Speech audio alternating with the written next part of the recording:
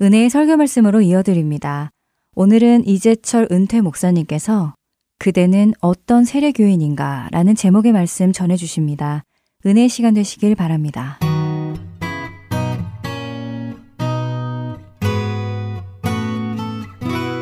2000년 전 소위 마가 다락방이라고 불리던 그 방에서 함께 기도하던 120명으로부터 태동되었습니다.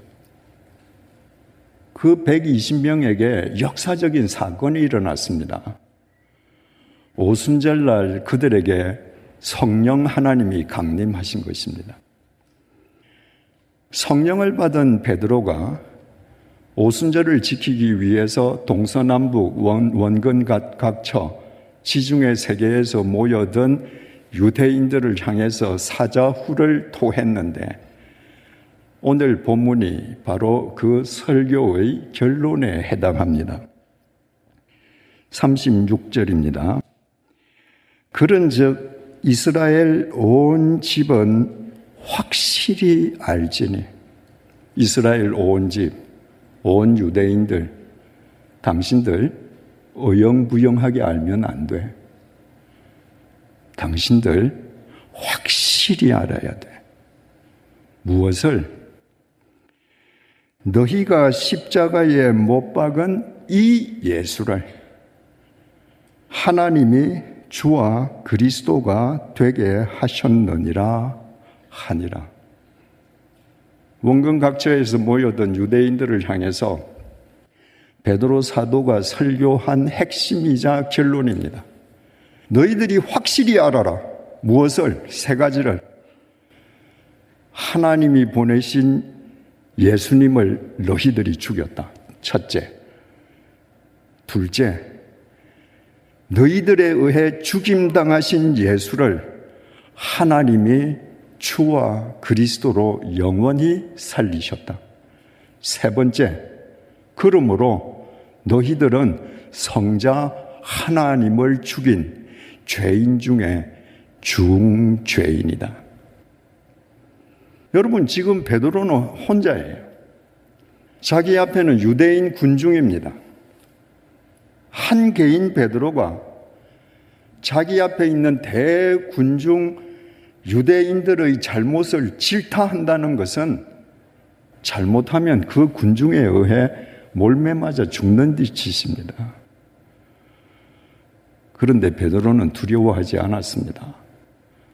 너희가 죽인 이 예수를 너희가 죽인, 너희가 죄인이야. 여러분, 참된 그리스도인은 듣기 좋은 말을 하는 사람이 아니라 상대가 반드시 들어야 할 참된 말을 하는 사람입니다.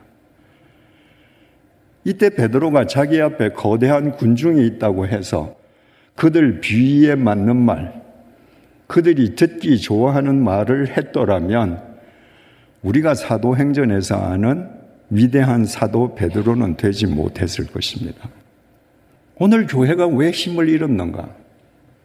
왜 교회가 오히려 세상으로부터 조소와 조롱의 대상으로 전락했는가? 바른 말을 하는 것이 아니라 세상이 듣기 좋은 소리를 하기 때문입니다. 세상이 듣기 좋은 소리 하면 세상이 내 편 될 것 같지요? 아닙니다. 세상은 그런 종교인들을, 그런 교회를, 그런 교인들을 버립니다. 교회의 힘은 세상과 구별된 거룩에서 나오는데, 거룩이라는 것은 듣기 좋은 말이 아니라 들어야 할 주님의 참된 말씀을 원동력으로 삼습니다. 37절입니다. 그들이 이 말을 듣고 마음에 찔려 베드로와 다른 사람들에게 물어 이르되 형제들아 우리가 어찌할꼬 하거늘. 한 개인 베드로의 질타를 받은 유대인들이 찔림을 받았습니다. 찔림을 받다라는 이 헬라어 동사 카타니소는 질주하는 말에 의해서, 말 발굽에 의해서 땅이 움푹 패인 상태를 가리킵니다. 그들은 자기네들이 살인자라고 생각하지도 않았는데 너희들이 살인자야 하는 말을 듣고 얼마나 크게 찔림을 받았던지 말 발굽에 의해서 땅이 움푹 패이듯이 그들이 충격을 받았습니다. 여러분, 그들에게도 논리적으로 반박할 말이 얼마든지 있었습니다.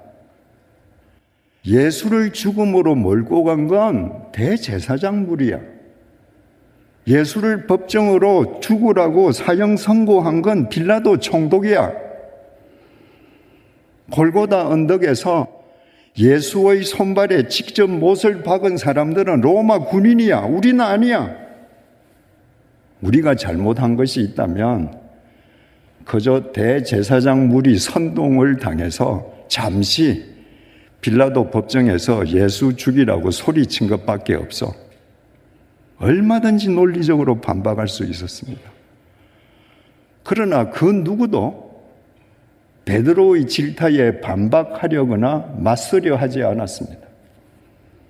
그들은 말발굽에 의해 땅이 패이는 것 같은 충격을 받으며 양심의 찔림을 받았습니다.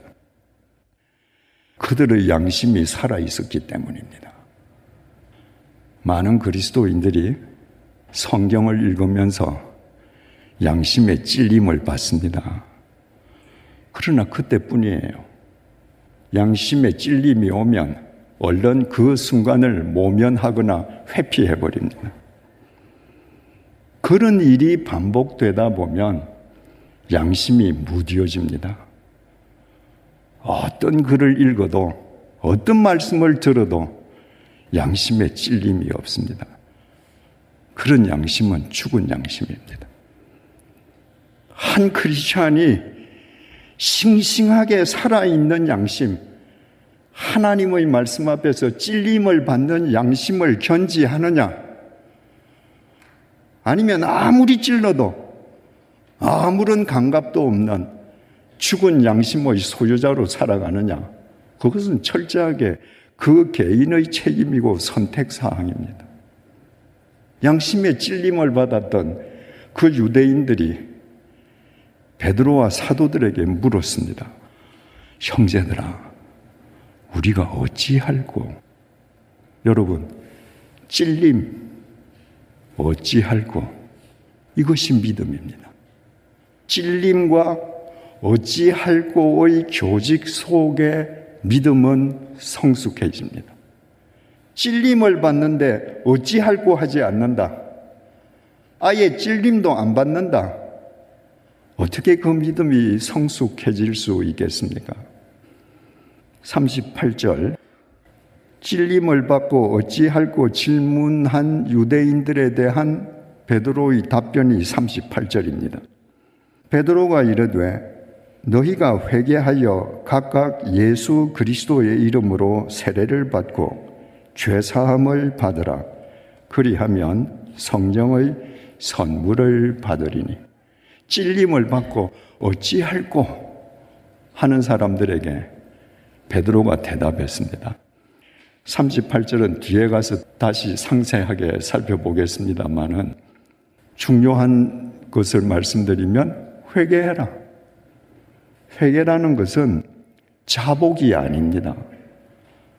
자복은 입으로 하는 거예요. 한국의 거의 모든 크리스천들이 회개와 자복을 혼동하면서 삽니다. 예배당에 와서 설교 말씀 듣고 하나님 저 잘못했습니다. 용서해 주세요. 용서해 주세요. 이건 자복입니다. confess입니다. repent, 회개라고 하는 건 내가 잘못된 것을 깨달은 것을 행동하는 겁니다. 가던 길을 돌아서는 거예요. 지금 베드로가 회개해라. 니네들 찔림받는 그 길을 그대로 가지 말고 찔림받는 길에서 돌아서라. 예수 그리스도의 이름으로 세례를 받고 죄사함을 받으라. 헬라어 원문에는 다르게 기록되어 있습니다. 죄사함을 얻기 위해 예수 그리스도의 이름으로 세례를 받으라. 그리하면 성령의 선물을 받으리라. 성령의 선물이라는 그 단어 앞에 아라비아 숫자로 일자가 적혀 있습니다. 그래서 성경 제일 아래쪽 주난 1번을 보면 성령의 선물은 성령을 선물로 받으리라 라는 뜻이기도 하다, 이렇게 되어 있습니다. 그러니까 베드로가 찔림을 받고 어찌할꼬 하는 사람들에게 너희들 그 찔림 받는 길에서 돌아서거라, 그리고 죄사함을 받기 위해서 예수 그리스도의 이름으로 세례를 받으라, 그러면 너희들이 성령님과 동행하는 삶을 살 것이다. 39절에서 41절입니다. 이 약속은 너희와 너희 자녀와 모든 먼데 사람 곧 주 우리 하나님이 얼마든지 부르시는 자들에게 하신 것이라 하고, 또 여러 말로 확증하며 권하여 이르되 너희가 이 패역한 세대에서 구원을 받으라 하니, 그 말을 받은 사람들은 세례를 받음에 이날의 신도의 수가 3,000이나 더하더라. 찔림을 받고 우리가 어찌할꼬 하는 물음에 돌아서라, 그리고 회개해라, 저 세례 받으라, 성령님과 동행해라 라는 베드로의 답을 받고 그날에 물경 3,000명이 세례를 받았습니다. 다 아시지 않습니까? 성경에 있는 모든 숫자는 남자 장정, 그러니까 가장의 숫자입니다. 42절, 그들이 사도의 가르침을 받아 서로 교제하고 떡을 떼며 오로지 기도하기를 힘쓰니라.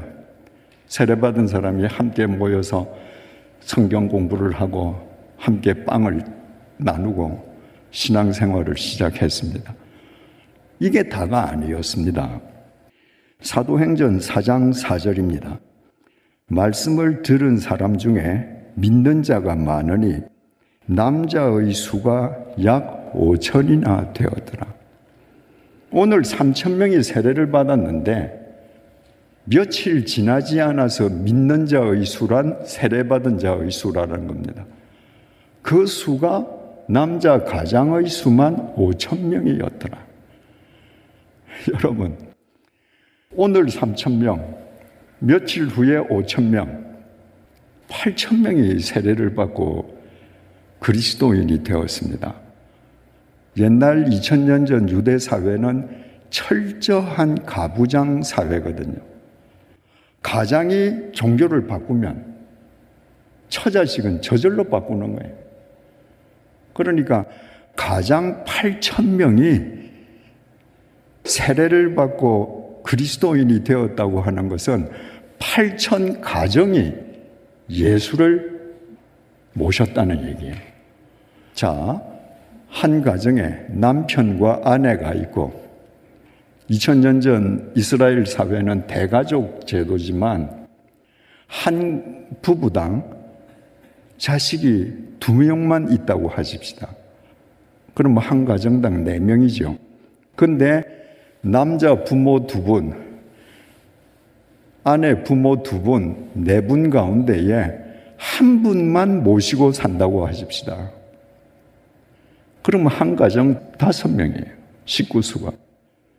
며칠 만에 8,000 가장이 예수를 영접하고 세례를 받았다는 것은 그 가정에 속한 가족수, 머리수를 합치면 무려 4만 명이 주님을 영접하고 세례교인이 되었다는 말입니다. 엄청난 숫자죠. 2000년 전에 예루살렘 시민들은 도대체 몇 명이었을까? 학자마다 주장하는 숫자가 다 같지 않습니다. 그러나 학계에서 가장 널리 인정받는 숫자는 성서 고고학 리뷰 편집장인 러셀 생크스 그리고 에즈베리 신학대학교 벤 위드링턴 3세, 이 두 사람의 공동 저작물인 예수의 형제에서 인용된 2000년 전 예루살렘 인구 밀도를 근거로 계산한 8만 명입니다. 그 8만 명에는 남녀노소가 다 포함되어 있습니다. 만약에 그 숫자가 정확하다면 며칠 사이에 예루살렘 시민 8만 명 중에 반이 그리스도인이 되었다는 말입니다. 이 사실을 우리가 바르게 파악할 수 있기 위해서는 본문 38절을 깊이 들여다볼 필요가 있습니다. 본문 38절입니다. 그 유대인들이 찔림을 받고 어찌할꼬 했을 때 베드로가 대답하지 않습니까? 베드로가 이르되 너희가 회개하여.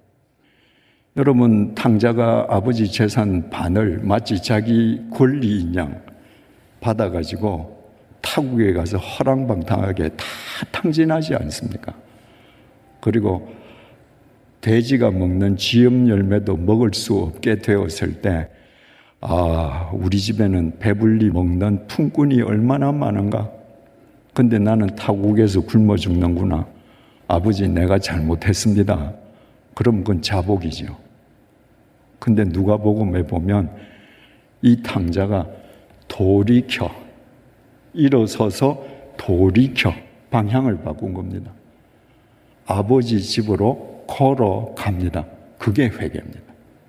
그렇게 회개해라.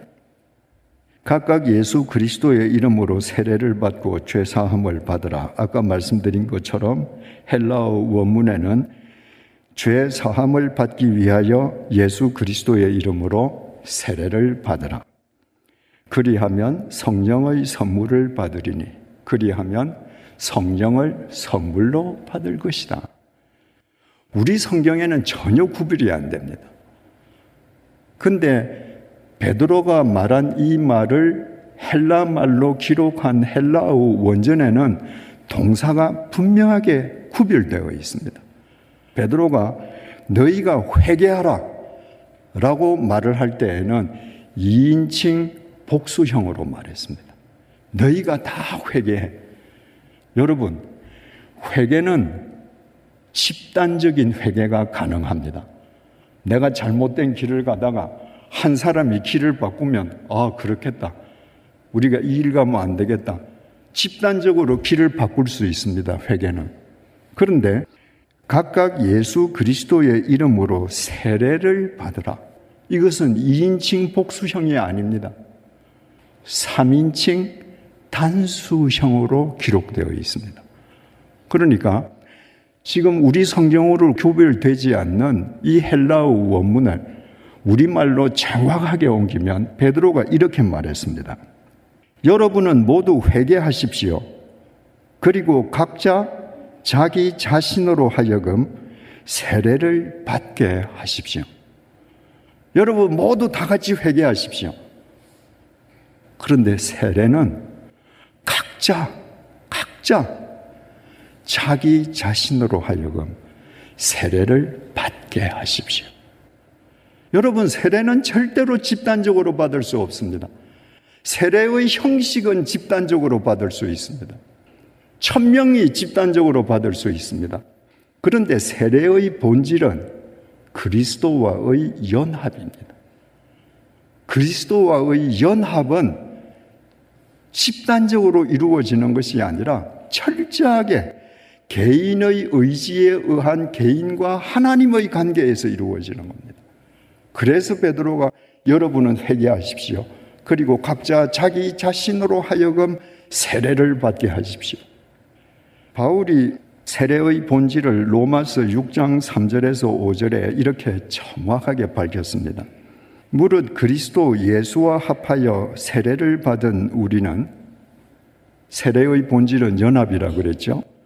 예수와 합하여 세례를 받은 우리는 그의 죽으심과 합하여 세례를 받은 줄을 알지 못하느냐. 그러므로 우리가 그의 죽으심과 합하여 세례를 받음으로 그와 함께 장사되었나니 이는 아버지의 영광으로 말미암아 그리스도를 죽은 자 가운데서 살리심과 같이 우리로 또한 새 생명 가운데서 행하게 하려 함이라. 만일 우리가 그의 죽으심과 같은 모양으로 연합한 자가 되었으면 또한 그의 부활과 같은 모양으로 연합한 자도 되리라. 우리가 세례를 왜 받는가?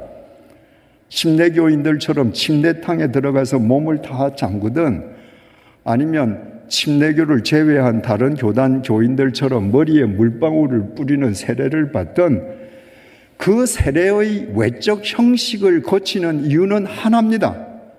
세례의 본질, 그리스도와 연합하기 위함입니다. 세례를 받다라고 하는 헬라어 동사가 밥티조인데 그 동사의 본래 뜻은 물에 잠긴다는 뜻입니다.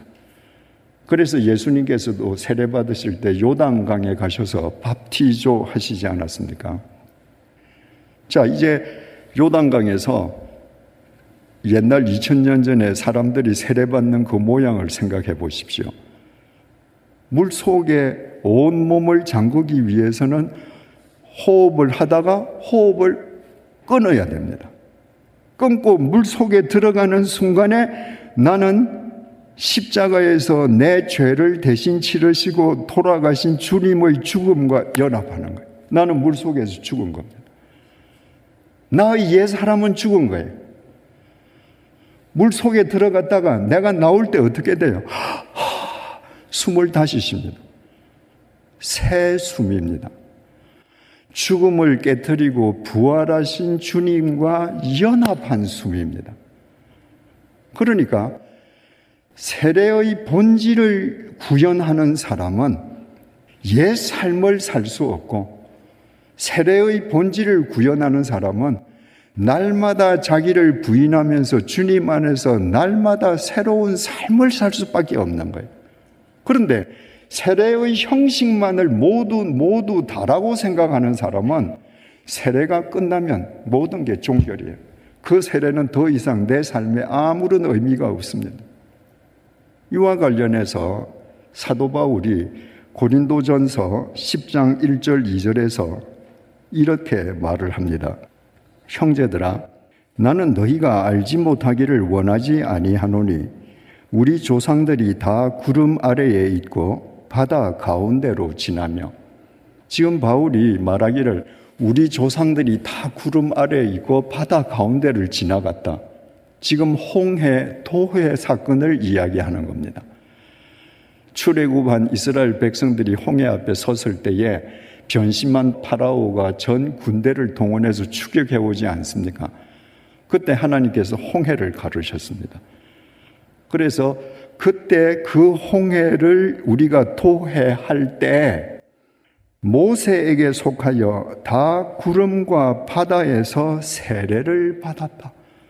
그 홍해를 도해한 것 자체가 세례를 받은 것이었다. 이렇게 말했습니다. 출애굽을 엑소도스라고 그러잖아요. 헬라말로 엑스는 어디 밖으로, 호도스는 길입니다. 그러니까 그 노예의 길, 죄악의 길 밖으로 지금 집단적으로 나왔습니다. 어디를 향해서? 가나안을 향해서. 이거 다 집단적인 거예요. 그런데 하나님께서 홍해를 갈라주셨습니다. 그들이 갈라진 홍해 그 밑바닥으로 내려갔습니다. 그 밑바닥을 걸어서 홍해 저쪽 언덕 위로 올라갔을 때 홍해 바다가 다시 합쳐졌습니다.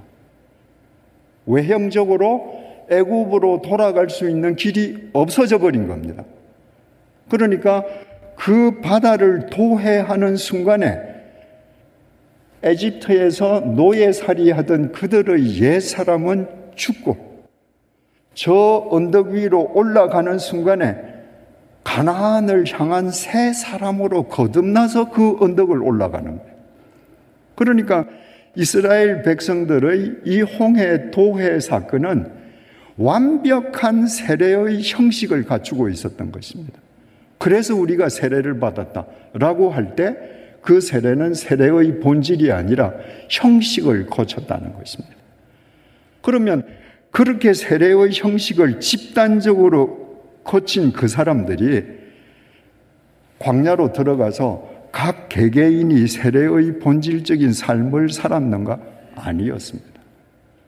그들은 에집트로 돌아갈 수 있는 길이 분명히 끊어져 있음에도 불구하고 마음이 에집트에 사로잡혀 있었습니다. 잠시 먹을 물이 없으면, 잠시 먹거리가 떨어지면, 잠시 고달프면 에집트 가자는 거예요. 에집트에서 그 사람들이 잘 살았습니까? 자기 땅이 있었습니까? 대궐 같은 집이 있었습니까? 아닙니다. 노예입니다. 에집트에 가면 고달픕니다. 그런데도 끊임없이 되돌아가려고 했습니다. 집단적으로 그들이 에집트에 나와서 회개하고 집단적으로 세례의 형식은 거쳤는데, 그 다음에 세례의 본질을 구현하는 의무는 개개인의 의무인데 그들은 개개인의 의무를 다하지 않았습니다. 결과가 어떻게 됐습니까? 에집트에서 나온 남자 장정 가장이 60만 명이었습니다. 그 60만 명 가운데에서 가나안 땅에 들어간 사람은 여호수아와 갈렙 두 사람밖에 없습니다. 여호수아와 갈렙 두 사람만 홍해 도회를 하면서 세례의 형식을 겹쳤을 뿐만 아니라 하나님과 연합하는 세례의 본질을 살았던 것입니다. 여러분, 이거 얼마나 중요합니까? 세례의 형식은 누구든지 거칠 수 있습니다. 집단적으로 거칠 수 있습니다. 그러나 세례의 본질을 사는 사람은 지극히 적습니다. 그러면 이제 우리 해답을 얻었습니다. 스데반의 박해가 났을 때 많은 사람들이 예루살렘을 떠나기도 했지만 워낙 많은 사람들이 세례를 받아서 또 많은 사람도 예루살렘에 남아 있었습니다. 그들 다 어디 갔습니까? 바울이 예루살렘에 올라가서 모함받고 돌팔매질을 당해서 죽임을 당하려는 그 절체절명의 순간에 왜 바울을 구해주려는 한 명의 크리스찬도 예루살렘에 없었습니까? 이제 해답을 아시겠죠? 그들은 모두 세례의 형식만 거친 사람들이었습니다. 집단적으로 찔림을 받을 수 있습니다. 집단적으로 어찌할꼬 물을 수 있습니다. 그러나 자기 삶의 현장에 가서 개인적으로 세례의 본질을 사는 건 철저하게 그 개인의 몫입니다. 그들은 세례의 형식만을 거쳤기 때문에 박해가 있을 때 그들의 생명을 지키기 위해, 그들의 재산을 지키기 위해 쉽게 야합할 수 있었습니다. 그들의 삶에서 세례는 형식 이상의 의미가 없으니까, 세월이 지나가니까 세례라는 의미도 다 소멸되고 자신이 한때 세례받은 크리스찬이었다는 것도 다 망각했습니다. 우리가 아무리 세례의 형식을 거쳐도 우리가 그리스도의 죽음과 연합해서 옛사람이 죽고 그리스도의 부활과 연합해서 새로운 삶을 사는 주님과의 연합, 부활의 본질을 삶으로 살아내지 않는다면 우리는 광야에서 죽은 59만 9,998명의 출애굽 1세대, 세례를 받긴 받았지만 예루살렘에서 지킬 것을 지키느라고 세례받은 사실조차도 다 망각해버린 그 사람들, 그들과 동일할 수밖에 없습니다. 우리 모두가 세례의 형식이 아니라 세례의 본질을 살아내는 진짜 예수쟁이가 되기 위해서는 두 가지 사실을 반드시 유념해야 합니다.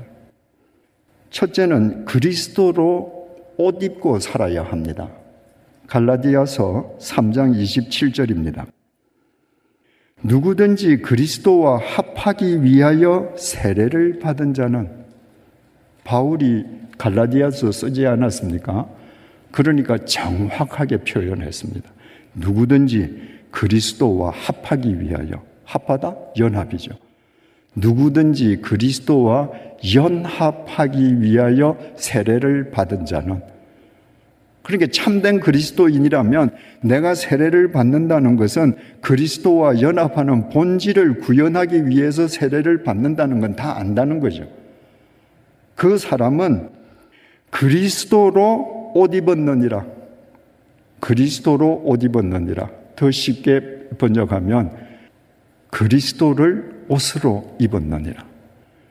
여러분, 세례의 본질을 구현하는 참된 크리스찬으로, 참된 세례교인으로 살기 위해서는 우리 모두 그리스도를 내 옷으로 입고 살아야 합니다. 바꾸어 말하면 그리스도의 제복을 입어야 합니다. 누가 봐도 난 예수쟁이야.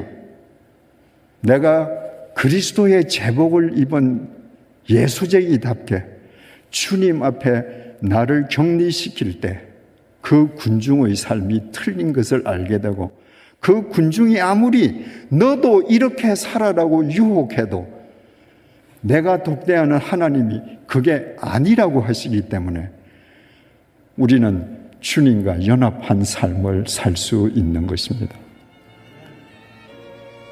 우리 모두 그리스도의 제복을 입고 있는 사람들임을 잊지 마십시다.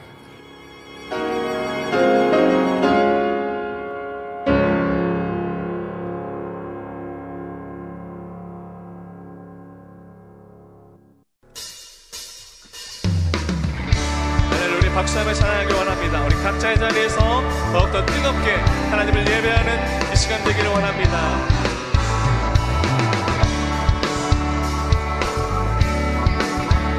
우리 승리 되신 주님의 이름을 따라가며 함께 고백합시다. 믿는 사람들은 주의 군사니 앞서가신 주를 따라갑시다. 우리 대장 예수 길을 들고서 접전하는 곳에 가신 것 보라.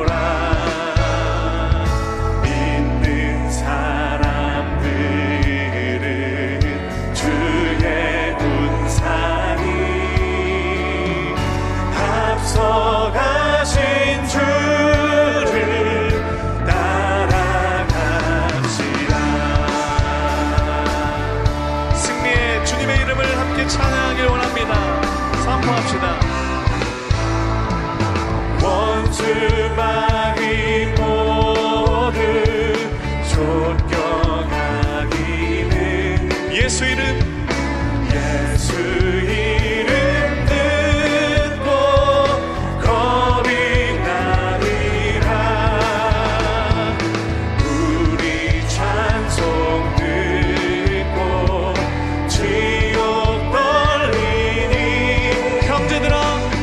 형제들아 주를 찬송합시다. 믿는 사람들은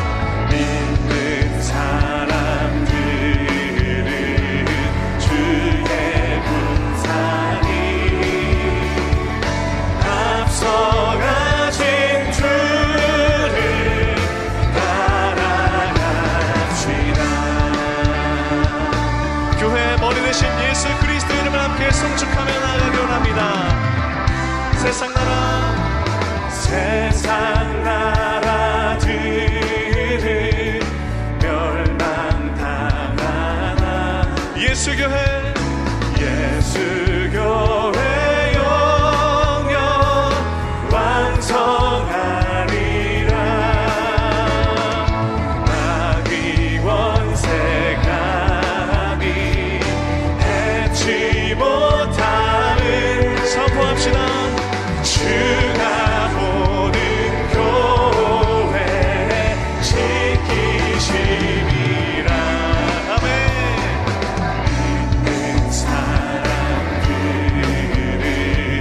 주의 군사니 앞서가신 주를 따라갑시다. 하나님, 우리 주의 군사 되신 모든 성도들을 이 시간 더욱더 뜨거운 박수로 주님의 이름을 송축하며 나아가기 원합니다.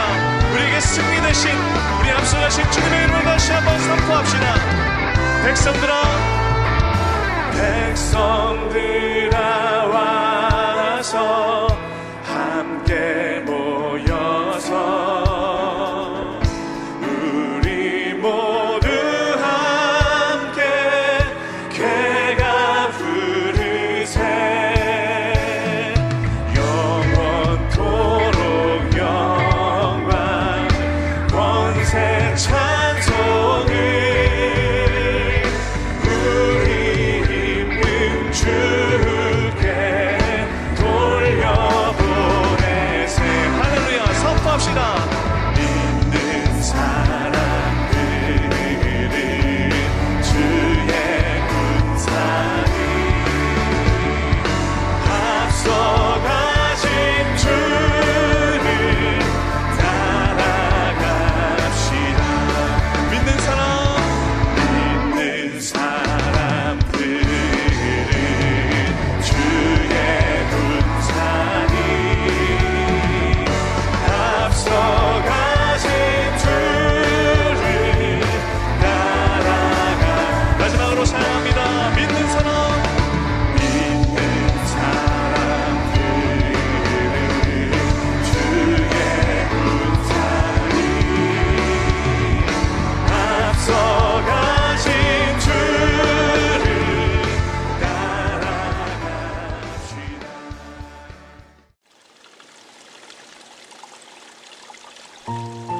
안녕하세요. 봉사자 김지인입니다. 매주 금요일마다 CD를 각 지역으로 배송해 드리는데요. 최근 CD를 받지 못하는 분, 파손된 CD를 받으신 분들이 많다는 소식을 들었습니다. 매주 만들어지는 CD에는 많은 분들의 정성이 담겨져 있고 예수 그리스도의 복음이 담겨져 있습니다. CD가 잘 전달되지 않을 때에 저희 또한 마음이 너무 아픈데요. 혹시 CD를 받지 못하셨거나 부서진 CD를 받으셨을 때에는 저희에게 연락 주시기 바랍니다. 사무실 전화번호 602-866-8999입니다.